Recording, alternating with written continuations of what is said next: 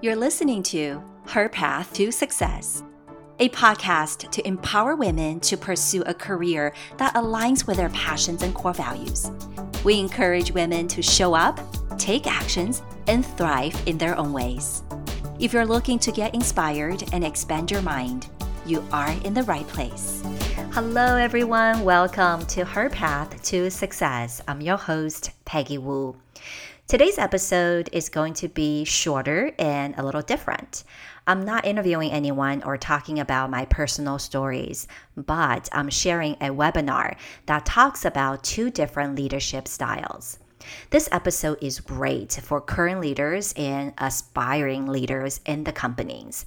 I am now doing life and career coaching exclusively through Alma La Vida, and there's a saying at Alma La Vida that is so refreshing and forward-thinking. People don't quit jobs.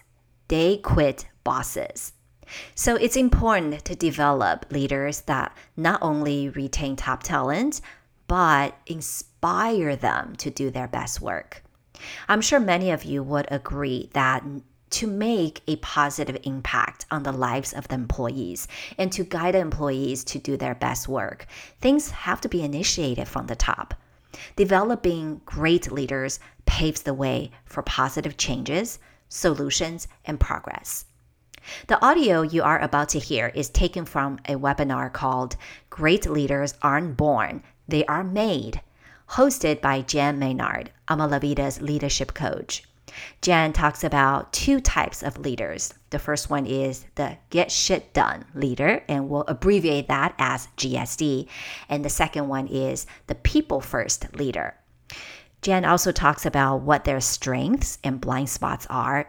There is also an assessment associated with this topic. The information is meant to help people assess their own leadership style and learn what makes a great leader and the steps they can take to become one. I really enjoyed this webinar. That's why I wanted to share it with you.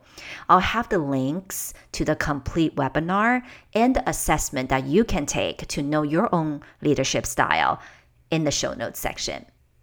So first thing first, let's take a listen. We're going to talk about two very specific styles here that we have put into our Alma La Vida assessment. If you took it, you saw at least one. You may not have exposure to what both of them are. Stands out a lot here to me is one of the two styles that we're going to cover, which is that people first leader. That people first leader is typically very, very draws attention to that empathy, being there for the people, developing the team. By the way, if I hadn't mentioned this before, there is no right or wrong to either of these. And you want a blend of both, and we'll get into that. But that people first is a lot of what we're seeing here. So the other leadership style, and we're going to get in these details in a second, but the other one we have, and some of you, I'll have to ask you which ones you were, but some of you may have come up with, I am a get shit done leader. So those are the executors, right? They're really focused on execution. Now, it does not mean if you're executing, you don't care about the people. It does not mean if you care about the people, you can't get stuff done.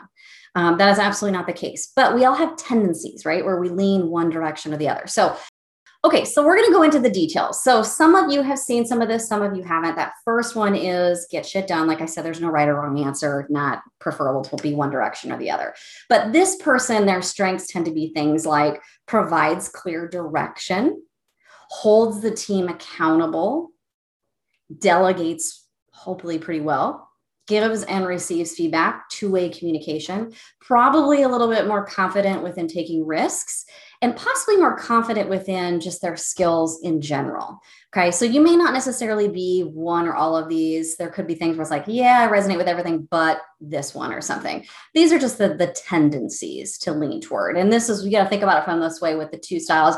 We're really trying to polarize a little bit so that we can draw out very specific strengths and blind spots for individuals to be focused on. So there's a good chance that you can have a couple things that maybe don't resonate. But the blind spots for the GSD leader might be things like they could lack some emotional intelligence. I mean, how many of you have had a peer that you worked with who was just like super, super confident, they thought they knew everything, and it started to come off in the emotional intelligence piece as well. Or like They're sort of lacking that self-awareness. Maybe they're the armchair quarterback, like kind of, or the backseat driver, right? Trying to lead everyone around and not really recognizing, not reading the room and recognizing that's not necessarily needed or wanted. So that can kind of happen a lot. Some other blind spots for the GSD is maybe they're a little heavy on company first.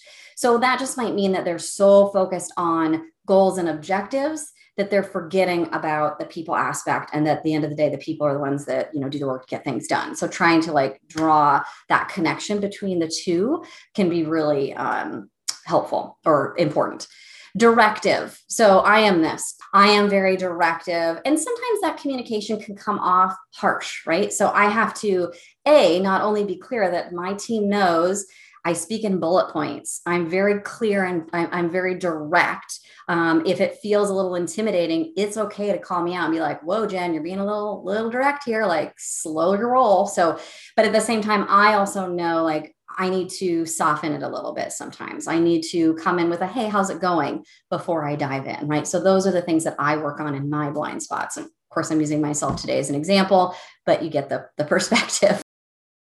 All right. So the next one is the people first. And same idea. We're going to walk through to this sort of high level and have conversation around it. So those people first leaders have a tendency to be servant leaders, right? Really there for others, to serve others. Have probably a bit of a coaching mindset. So active listener, like that piece down below, but also like really great deep questions. They're just genuinely curious about their teams and those around them. And they use that information to make decisions and move forward. Highly empathetic, maybe even to a fault. Like that really could probably be a blind spot as well. Sometimes those of you who are empathetic, is it the right balance? Are you meeting in the middle, or are you being pulled so much into someone else that it's dragging you down and preventing you from being able to do things too? So empathy is probably one that could go on a blind spot if it's overly empathetic for some of these individuals. I already mentioned that active listening, but still thinking of that truly, like if you don't know what that is, really thinking of that as a tool to your advantage in that you are summarizing what individuals are saying. You're paraphrasing what they're saying. What I heard you say was, so that they feel heard, right? Repeating some of that back, checking for understanding, making sure you're understanding the message that's being communicated. You're not being that GSDer where it's like, yeah, I heard you. And then you're off running to the races trying to execute and solve the problem before you really got to the root of what is going on, right? So now, as I'm saying some of this, you're probably even seeing like how these things can merge together and how that blend of the two really, truly can be ideal and perfect. The people first leader really values one-on-one time. Again, I say to a fault, because if they're a heavy people first leader, they might even have too many one-on-one meetings and they can't get anything done on their calendar because they're so busy meeting with their people. That's where those kind of blind spots come in. And that growth mindset. So really always thinking about growing the team, growing themselves across the board. Now, blind spots for people first leader, I've mentioned like a couple areas where a strength could be a weakness. So I've mentioned that, but some other things that come up might be things like imposter syndrome. These folks who are so people-minded have a tendency to sometimes feel like, wow, there's Jen, the GSDer who's out there executing and getting all this stuff done and meeting company goals.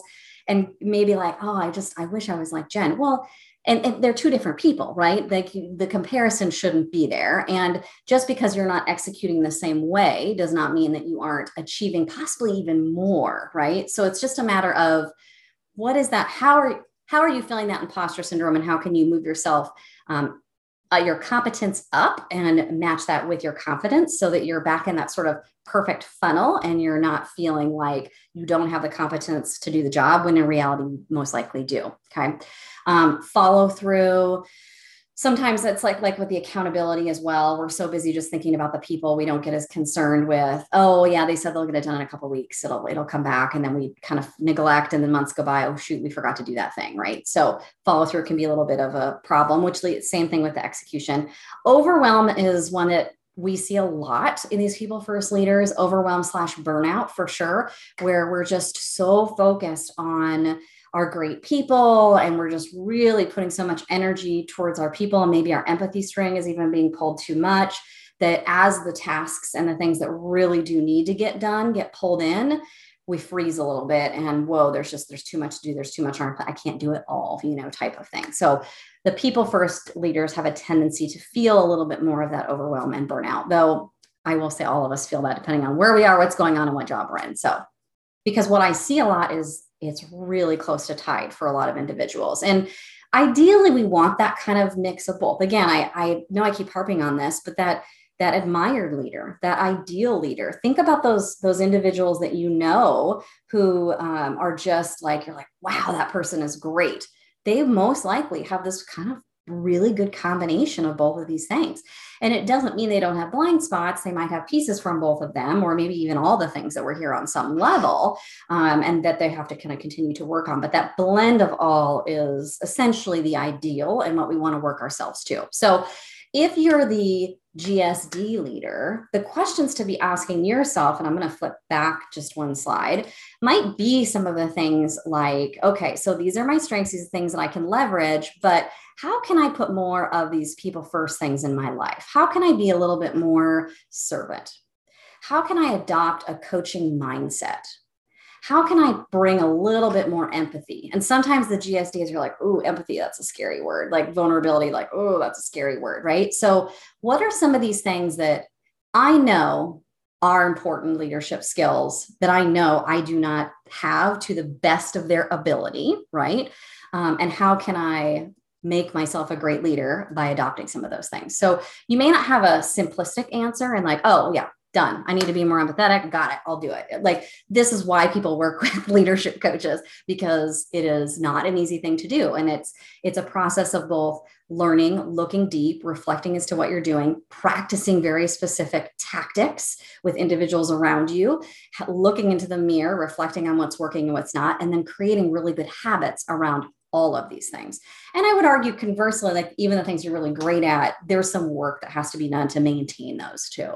You could be empathetic now, and then you get so taxed and overwhelmed that you lose your empathy, for example. So how do you make sure that you're balancing all those things even for yourself? So then opposite sort of question that I was just mentioning was, if you're a people first leader and these things resonate with you, what would it look like for you to get some of these skills in your life? What would it look like for you to delegate a little bit better and at a deeper level, and the right projects in the right way that actually provide you, that covering of that blind spot of overwhelm? So free up time and allow you to not feel as overwhelmed. What would that look like? What would it look like to give and receive feedback in such a healthy way that it really grows your teams and your people and allows them to be a little bit more empowered, so that you're not feeling like you're kind of having to do a little bit of everything for them all the time? Or, sometimes we, as people first leaders, sometimes we come a little bit micromanagery, not intentionally, not because we think people are doing things wrong, but because we feel needed, we feel wanted. They need me, they want my direction. And there may be some truth to that, but you will never grow, develop, and move that individual on if you're constantly telling them every step, telling them what to do. When they come to you with that question of, hey, I've got a problem, what should I do? And you give them the solution versus using that coaching mindset and asking questions, you're not setting them up for success. You're potentially setting them up for failure and a lot more work for you, because you're always going to be having it's a revolving door. That one-on-one time is a revolving door, and you're always having people in, and you don't have that free time on your calendar to do any execution and get things done.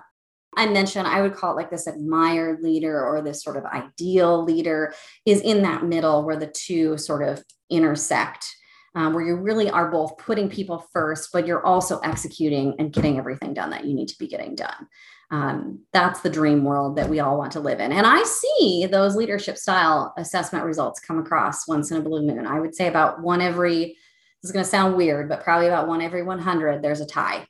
And that's someone who has scored themselves in such a way that they're a blend of both. And there are many who are very close. So it'll be fun for those of you who do reach out to take a look and see if you were, a close blend of both of them.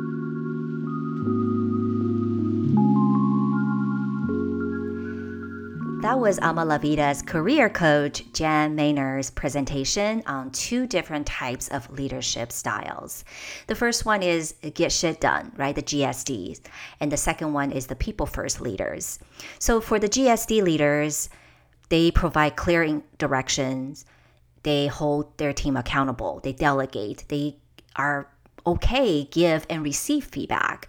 They are able to take more risk and they're confident. The blind spots are lack of emotional intelligence. They tend to think company first.